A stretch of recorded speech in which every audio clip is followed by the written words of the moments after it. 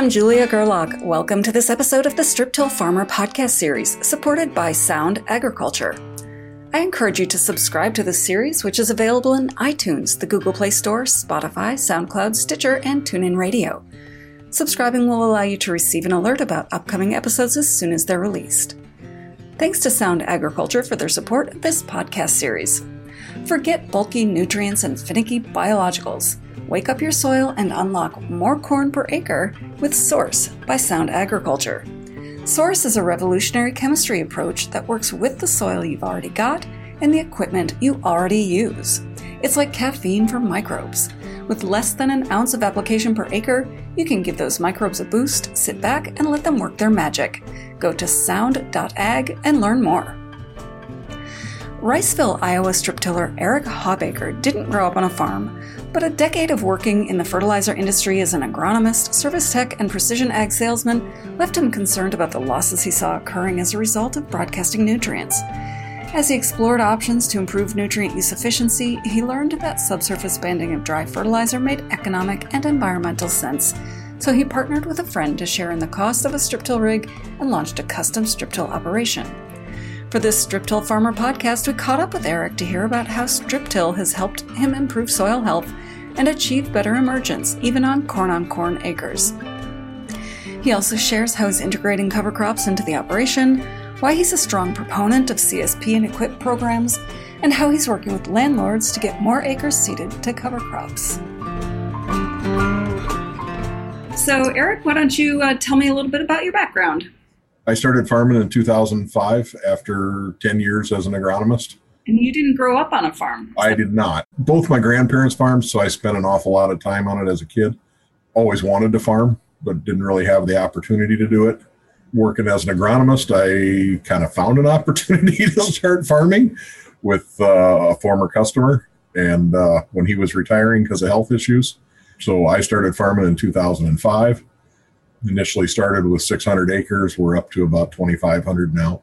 That's just my operation, or my part of the operation, I guess. We actually have, I guess, what I would call two operations or three operations that work together here, me and a couple of friends or neighbors, and do a lot of joint ownership of equipment, sharing of equipment, pinch hitting for each other. If one of us gets behind, the other one will usually slide in and combine a field or plant a field. That's kind of how the whole strip till thing started. As one of the guys was strip tilling, I got interested in it. He had been hiring it all done, but was going through a lot of frustrations with finding somebody that could do all the acres. Because at the time he had, I'm going to say between 800 and 1,000 acres that he was having custom strip tilled every year. And to be able to get somebody to do that many acres timely was becoming an issue for him, but he didn't want to run it. Uh-huh. And I was not afraid of running it and was interested in getting into applying my own fertilizer and looking for a different way of doing things. And the more I studied strip till, the more I liked it. And I guess I would say I dove in with both feet right from the beginning.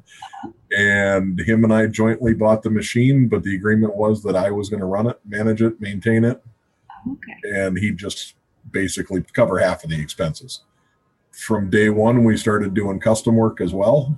And now my operation is about a third of the acres that we do. His operation is about a third of the acres, and then we custom do another third. So it stays busy. So we've had quite a few changes in the 10 years since we started this in 2013 in our operations, but we're all pretty well committed to the strip till, and it's been a good system for us. It works well up here. I got into it a lot because having started farming only a few years before that, I didn't have the money to be out buying multiple pieces of equipment, large tractors, and doing lots of tillage. And we have very rocky soils up here. So the more tillage you do, the more rock you got to pick up. And that was really stressing the operation, being able to pick up that much rock. We have very, very heavy soils in our areas. Like my farms, the majority of my farms run somewhere between 4 and 6% organic matter. Not a lot of clay, but heavy organic matter, very loamy soils. in order to get them to warm up in the spring, we need to do some kind of tillage. Or it works best. We do no-till beans. We have fairly good luck with that, but no-tilling corn. We are in the coldest, wettest part of the state of Iowa. And if we wanted to wait till June 1st to plant, that would be fine. But it doesn't work planting in last week of April. And strip tillage kind of became the solution to that. Our emergence is actually better in strip till than it would be with conventional tillage. We find it being much more consistent, more even. The fertilizer placement below the seed in the strip has eliminated the need for starter on the planter, which has really helped in the planting situation. We've adapted our nitrogen programs around the strip till. We mostly side dress after we apply. We try to we put some nitrogen on with the strip till machine in the form of dry, whether it be just in the DAP or the MAP, plus some urea. Sometimes that varies from scenario to scenario. But we put some on that way, and then we come back and put some more 32% on pre-emerge with the herbicide, and then we come back and side dress the balance of it. That's been a good solution for us, putting nitrogen on 3 different timings, 3 different ways. In one way, shape, or form, corn's going to get the nitrogen it needs. It's never deficient. We don't have to worry about weather scenarios quite as much. We aren't as dependent on one timing or one application. And if we get a little delayed with one of them, we just pick up the slack with the next one. And we have a couple of different side dress rigs, so we can apply corn all the way up to about 36-inch corn. So we had a lot of problems early on with side dressing, just trying to cover too many acres. We get some rain or get something happen, and next thing you know, the corn's too big and you got to hire somebody. So we've kind of changed the way we do things a little bit, gave us a wider window. And are you doing spring strip till or fall or both? We do as much as we can in the fall, and then we do whatever's left in the spring. We try to do most of our corn on corn in the spring, because that way the stalks have had more time to degrade. But we try to do all the bean stubble in the fall, so that we can get as much done and out of the way as we can, which some years it works great, some years it doesn't. So and a lot of it has to do with labor when we have time. Not all years have I had somebody to dedicate to the strip till machine. So, for the first few years we were doing it, we had to get done combining first and then go to the strip till machine, and always ended up doing it when it was cold and wet and things don't dry out. And the last couple of years, we've made a much more conscious effort of getting the strip till machine going earlier. And last year, we had great weather last fall, but we were done strip tilling like the 7th of November. And we had covered every acre that we could have, that anybody asked us to do. And we picked up a lot of business last year because of the open fall. The one change we did do last year is we started planting some shorter season beans so that we weren't waiting for them quite so long. And that moved the corn harvest up about maybe a week to 10 days. But corn, we still stick with pretty full season hybrids around here for this area. So I'm not willing to sacrifice yield anywhere to go to strip till just to say I got it done. And what was the intention with doing the shorter season beans?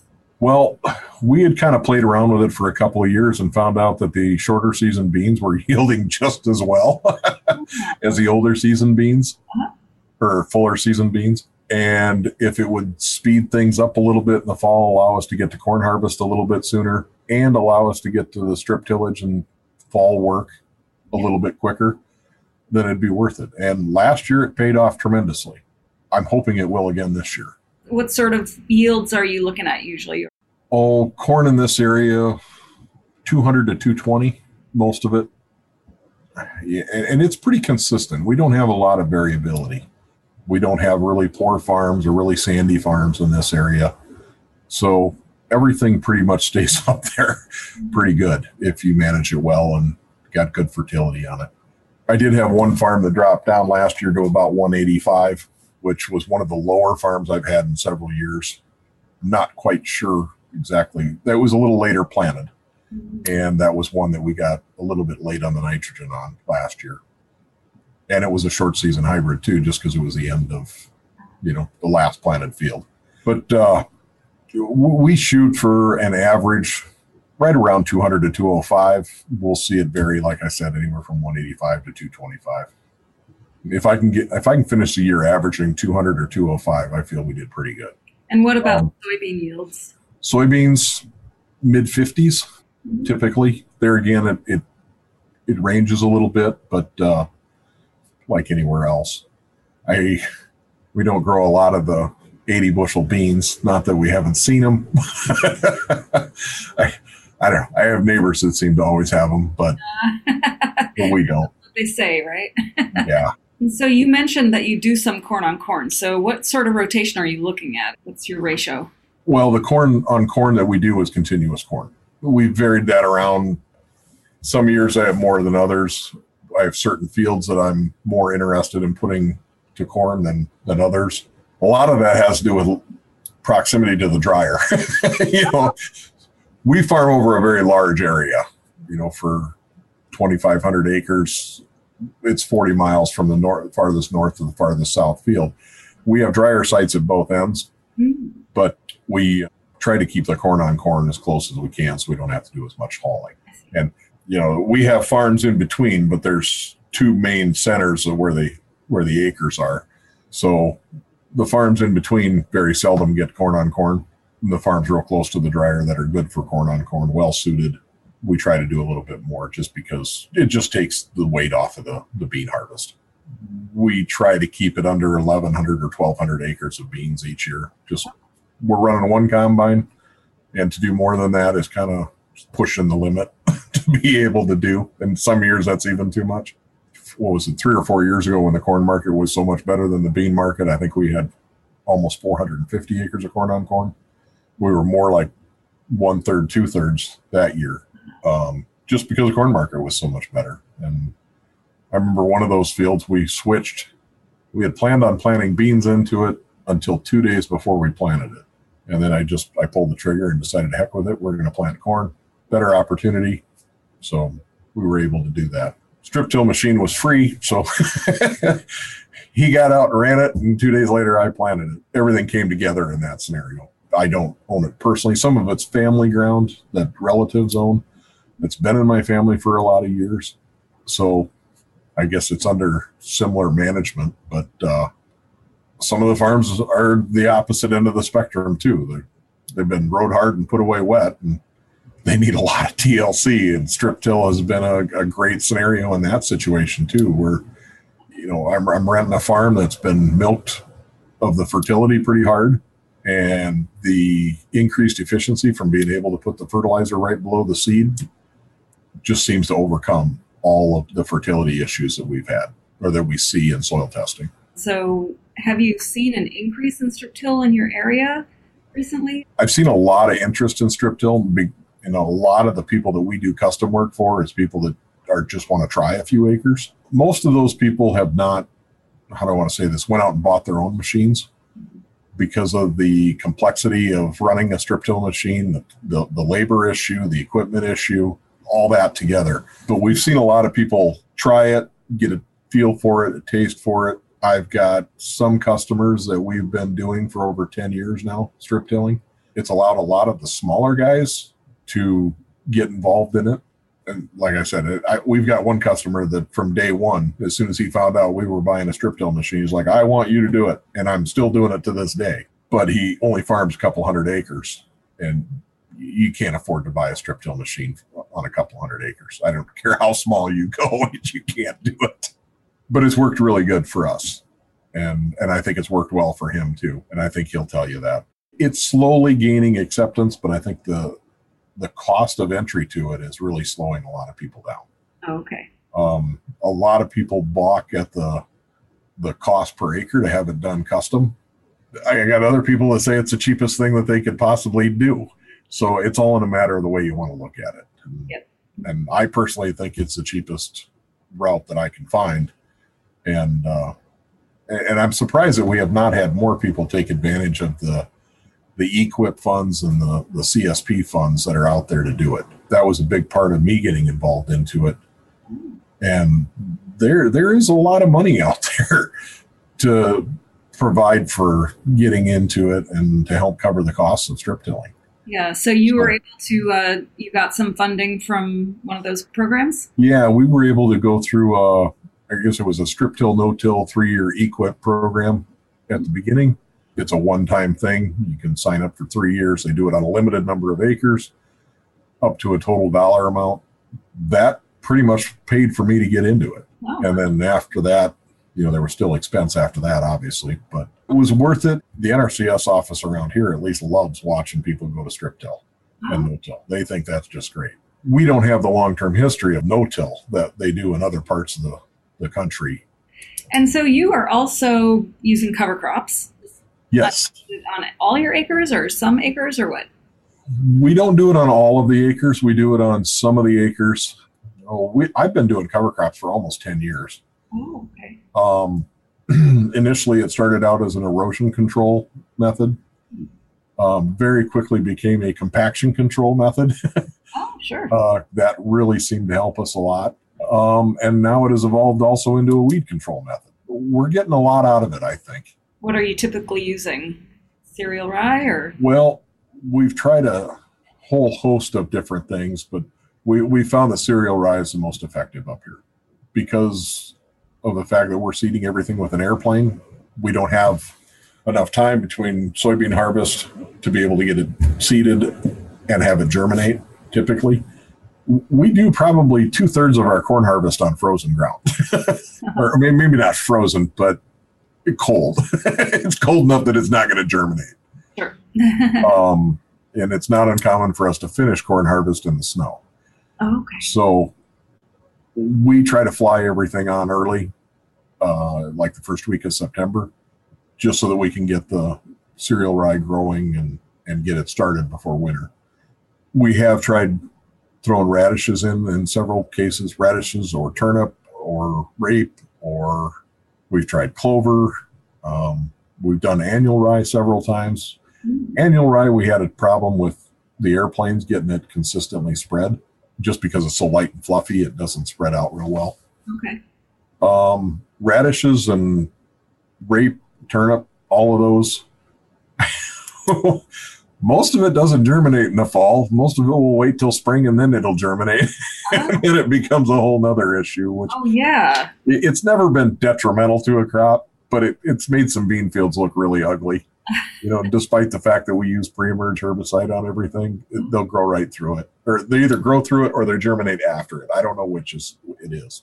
We still do throw a little bit in. I think we throw 1 or 2 pounds in. I don't know that it's doing us a lot of good other than it's meeting the qualifications for some of the programs that we're in. It can't hurt.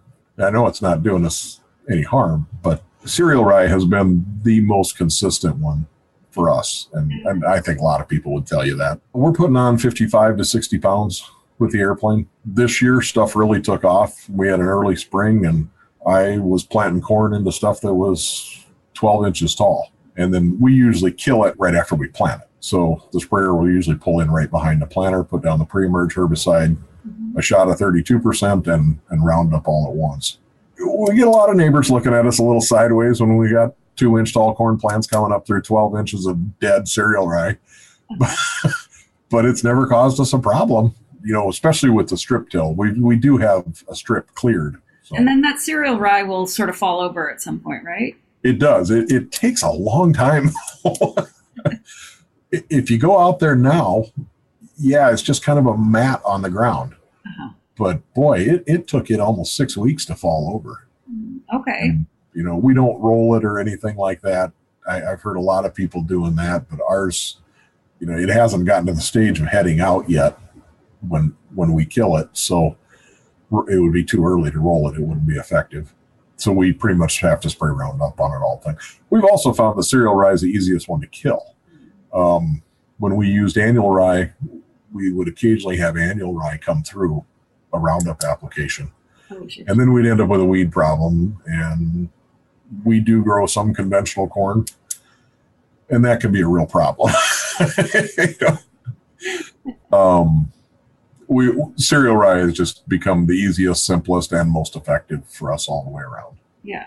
But you say that you're seeing that it's beneficial as a weed suppressant or Yep. helping with weeds. So tell me about that. In what way are you seeing that?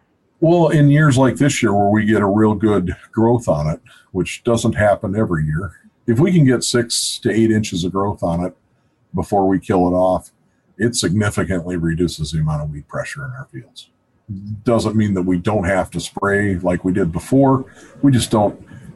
When we do spray, we're not having to kill as many weeds. So therefore, our weed control is just that much better. Yeah. Okay. And it's that much less early competition from the weeds.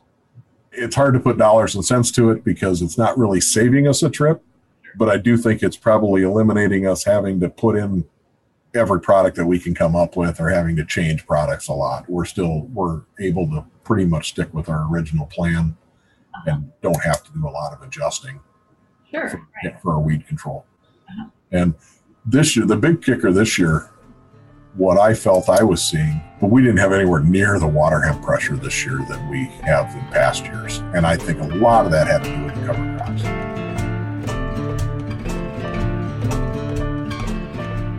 We'll get back to Eric Hawbaker in a moment, but I'd like to take time once again to thank our sponsor, Source Agriculture, for supporting our Strip Till Farmer podcast series. Forget bulky nutrients and finicky biologicals. Wake up your soil and unlock more corn per acre with Source by Sound Agriculture. Source is a revolutionary chemistry approach that works with the soil you've already got and the equipment you already use. It's like caffeine for microbes. With less than an ounce of application per acre, you can give those microbes a boost, sit back, and let them work their magic. Go to sound.ag and learn more. Now let's get back to Eric Hawbaker as he talks about his strip till rig and explains the improvements he saw when he made the decision to invest in implement guidance.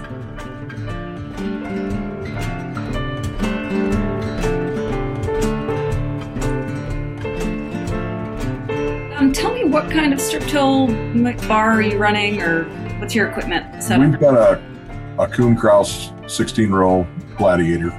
That's the only machine that I've ever owned and ever ran.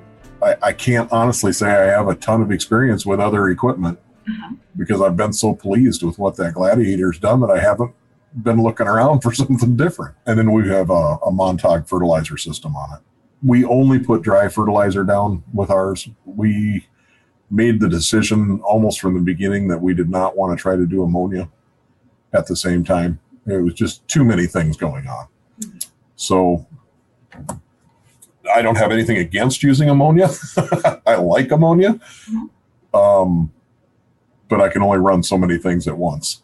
And trying to do a good job strip tilling and keep things going straight, working around all the obstacles in fields so that they plant really well and everything ends up straight and square, and making sure the fertilizer comes out right and having to reload every 25 to 30 acres. We typically run the shank about 6 inches deep, so the fertilizer placement is between 5 and 6 inches deep. The Gladiator can go significantly deeper than that, but we've never found a need to. And the few situations where we are either going up and down a hill with it and might possibly get into an erosion issue, it's just going to erode to however deep that shank goes. So the shallow as we can get it, we'd just as soon be it there. You can't run the machine any shallower than 6 inches. And honestly, I don't think it would work. I don't think it would do as good of a job if you went shallower. But we found no advantage to going deeper. And the horsepower requirement is so much higher. You wouldn't think that 2 inches makes a lot of difference, but boy, does it pull hard when you just drop it that much. And then are you running guidance on your strip till machine? On our strip till machine, we've got a John Deere tractor on it. So we've got John Deere RTK guidance. Okay. And then we also have implement guidance. Oh, okay. So we started that 2 or 3 years ago with, we don't have a lot of hills around here, but we did start noticing that the machine would be sliding downhill a little bit on the side hills, and wasn't as big of a deal for me because I've got a 16-row strip till and a 16-row planter, and it worked out pretty good. But I had 2 or 3 customers that were running 12-row units following a 16-row strip till machine. Okay. and they would really notice it. They'd have either 4 or 8 rows that lined up perfectly, and the other ones didn't. So they were trying to hit a happy medium, and it worked. I mean, they were all very sold on the strip till, and I only had one guy who really was unhappy about it. But I think since we went to the implement guidance, that's helped tremendously. We've even started noticing in places now, like especially on corn stalks, where if I'm following a planter that doesn't have implement guidance on it and he's sliding downhill a little bit, but I'm trying to stay in the middle of his rows, when I get onto that side hill, his planter will slide downhill and my strip till machine will keep going straight. And next thing you know, I'm right over the top of his rows. So it takes a year or two to get everything synced. Yeah, right. I think it's done really well. On the side hills that I've got, I've definitely noticed that it has improved our pass-to-pass spacing. We're running RTK now, and always have run RTK on the strip till machine. But once we went to passive guidance, suddenly that took out all the variability from pass to pass. Mm-hmm. And my combine operator barks all the time now that he can't ever find where the row splits are, so where to cut in. Okay.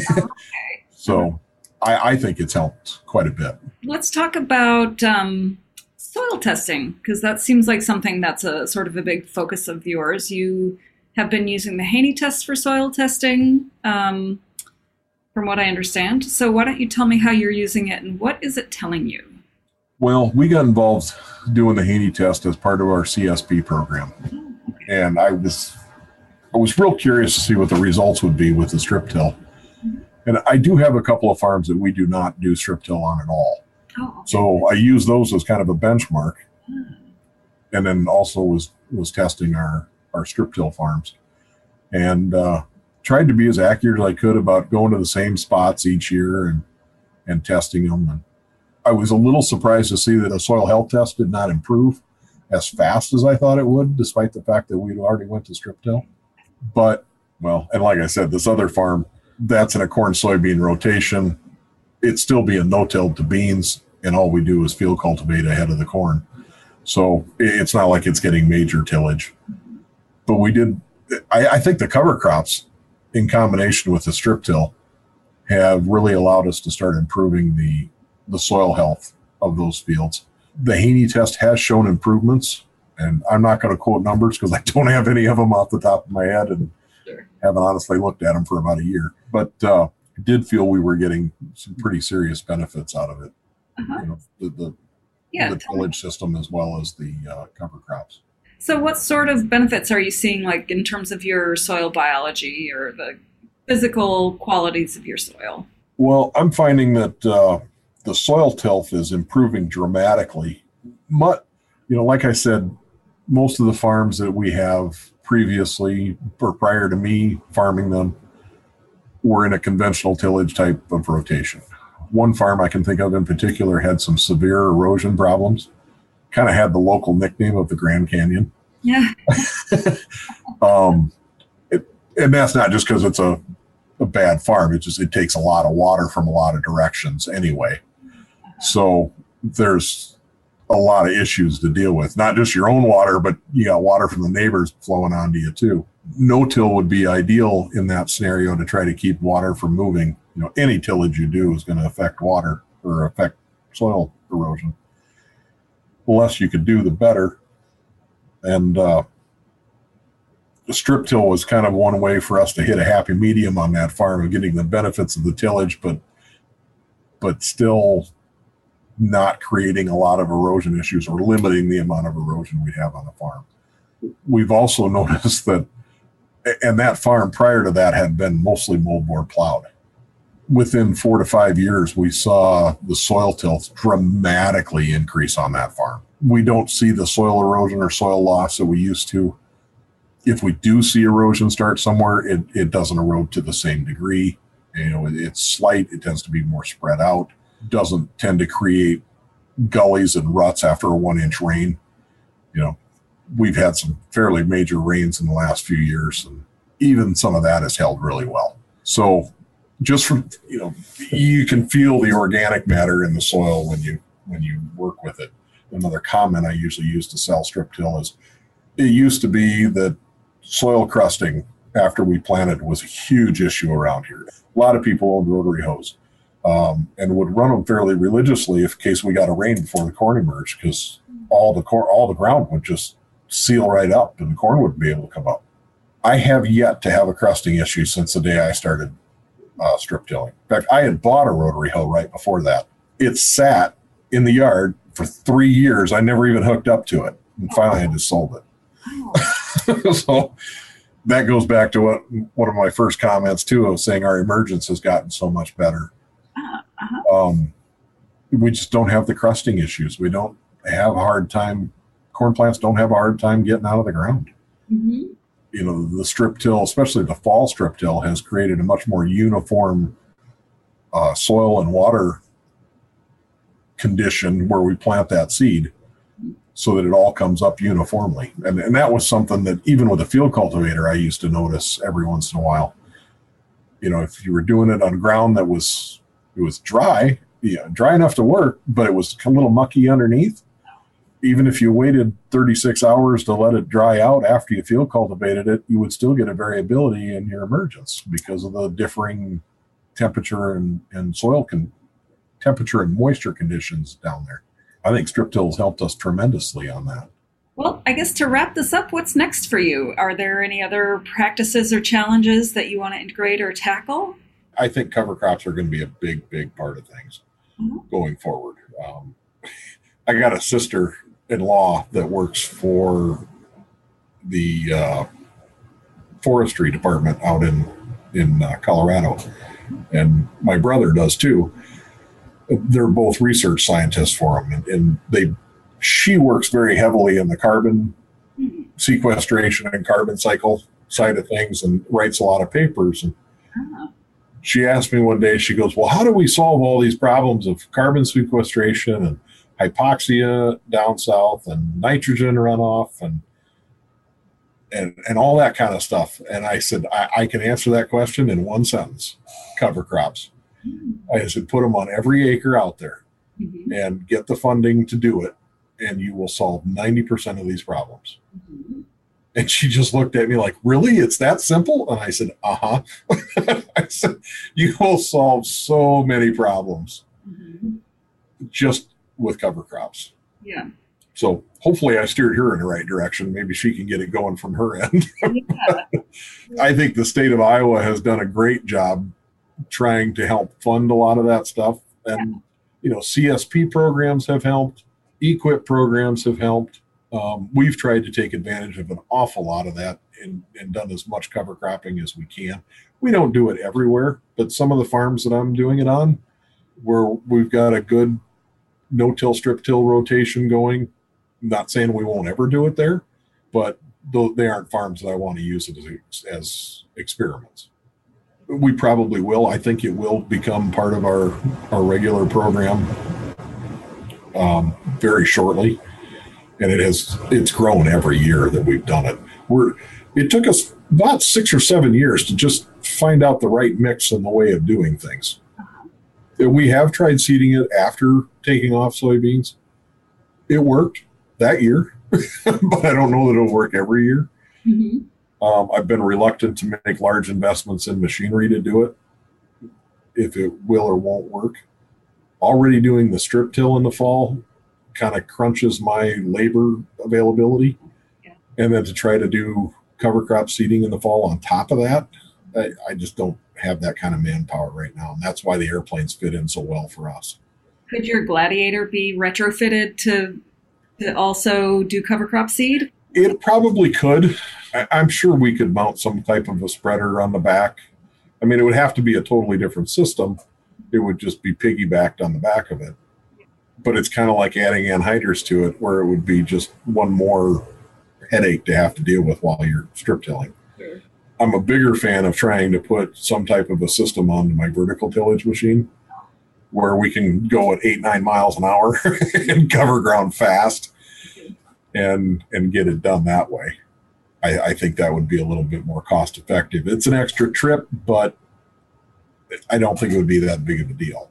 Mm-hmm. It's fast, it's cheap, it doesn't take a lot of fuel to run that machine, and we can cover a lot of ground fast, even faster than you could with an actual drill. The little bit of seeding that we have tried in the fall, that's the way we did it. We broadcasted ahead and then vertical tailed it in. And it worked. We did it side by side with an airplane, and it looked just as good as an airplane did. I mean, it was the same growth rate, even though the airplane had actually applied it a month earlier.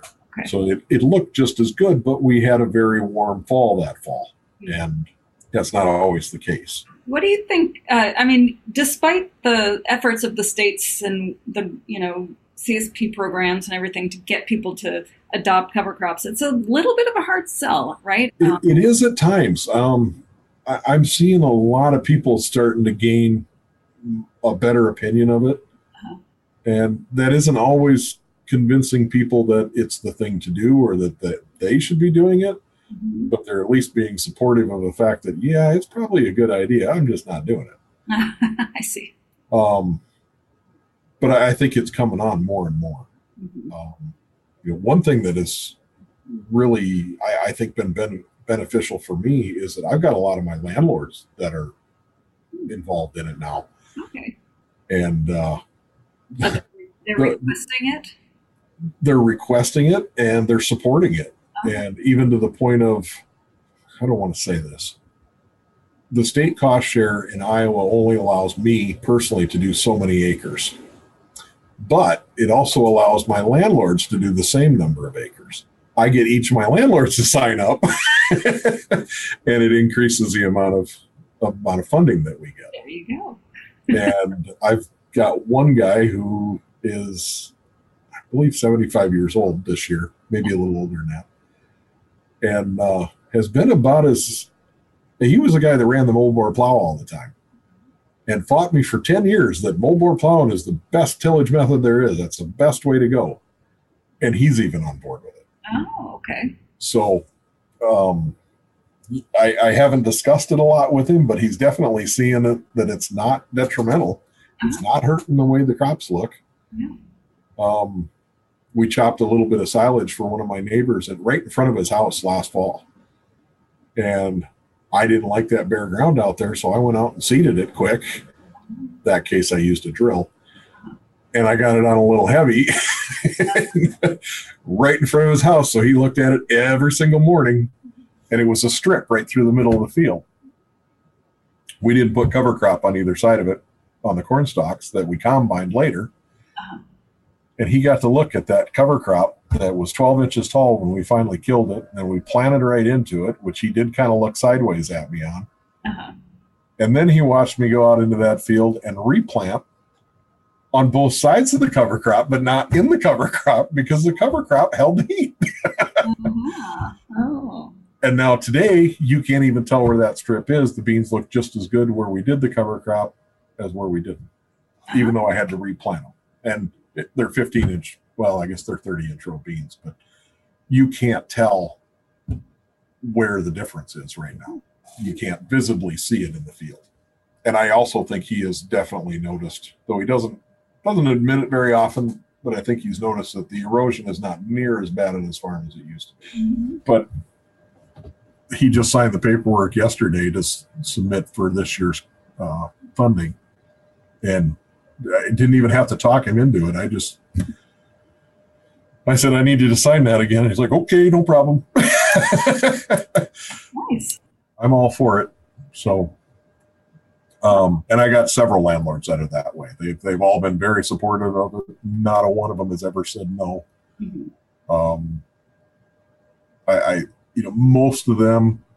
Most of my landlords are old enough that they remember the days when we always had hay in the rotation and oats in the rotation. Mm-hmm. And they saw the benefits from that back then. And we've gotten away from that in the last 20, 30 years. You got to really look hard around here to find a small grain field. Even a hay field, they aren't around here anymore. Mm-hmm. Everything's corn and soybeans. Mm-hmm. And it's a little too much of a monoculture. It's good to get a little variety in there. Now, are you signing up for any of the carbon programs?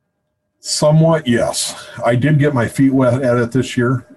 Oh. And I got what do I got 6 fields enrolled. The ones that I thought would be the most beneficial. I'm not real thrilled with the amount of record keeping that it requires. I'm not so sure that isn't something that's going to come down the road and be mandatory anyway, or we might have to start doing more of anyway. Not just for carbon sequestration, but just government regulation and things like that. I'm a little worried about that. Whether they're going to allow us to continue doing what we're doing, or are we going to have to start justifying everything that we do? As of right now, if I want to go and put on 300 pounds of nitrogen, there's really nothing stopping me, as long as it's not manure. And that's part of the reason I'm such a big proponent of cover crops and things like that, because if, like they've always said, if we show that we can manage this ground without government intervention, then we're not going to have to prove what we're doing is right. And they don't have to stop us from doing what they think is wrong. Thanks to Eric Hawbaker for this conversation about making soil health improvements with strip till and cover crops. If you have any feedback on today's episode, please feel free to email me at jgerlach@lessitermedia.com or call me at 262-777-2404. Once again, if you haven't done so already, you can subscribe to this podcast on Spotify, iTunes, or the Google Play Store to get an alert as soon as future episodes are released. For our entire staff here at Strip Till Farmer, I'm Julia Gerlach. Thanks for tuning in.